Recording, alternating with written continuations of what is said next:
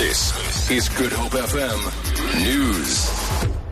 Good afternoon. Beginning in America, the suspect involved in the Dallas standoff with police has died from a self-inflicted gunshot wound. Earlier, he threatened to kill more police officers. He also claimed bombs were planted in the city.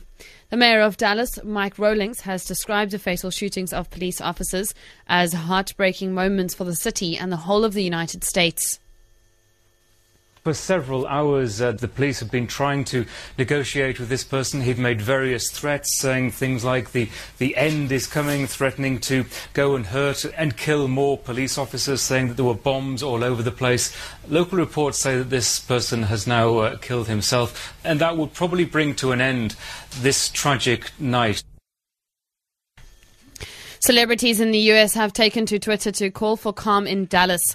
John Legend says that killing officers is morally reprehensible and completely counterproductive to keeping people safe. He tweeted that being against cop killings is not equal to being for killing cops. Kevin Hart also says revenge attacks aren't the way forward, saying an eye for an eye leaves everybody blind. Back home, the case of a 26-year-old suspect charged in connection with the double murder of an elderly couple in Great Brack River near Mossel Bay has been postponed until next Tuesday for further investigation. 72-year-old Tievan Human was hacked with a panga while his 62-year-old wife Eureka was stabbed in their home. A police manhunt is currently underway for the main suspect in the case, who is believed to have fled to Lesotho.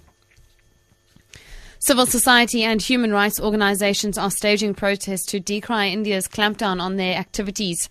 Indian Prime Minister Narendra Modi is currently meeting with President Jacob Zuma at the Union Buildings as part of his two-day state visit to South Africa.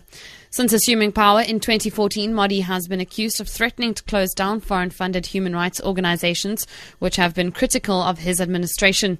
Mark Haywood speaks on behalf of the coalition of human rights and civil society organizations. There's growing repression of civil society in India. There's growing persecution of civil society organizations. We would like President Zuma to raise it with Prime Minister Modi. We would like him to say, look, we are part of the BRICS partnership.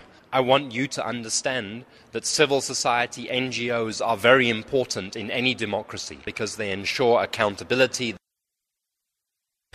ANC mayoral candidates in the Untungu district municipality near Richards Bay have been targeted for possible assassinations.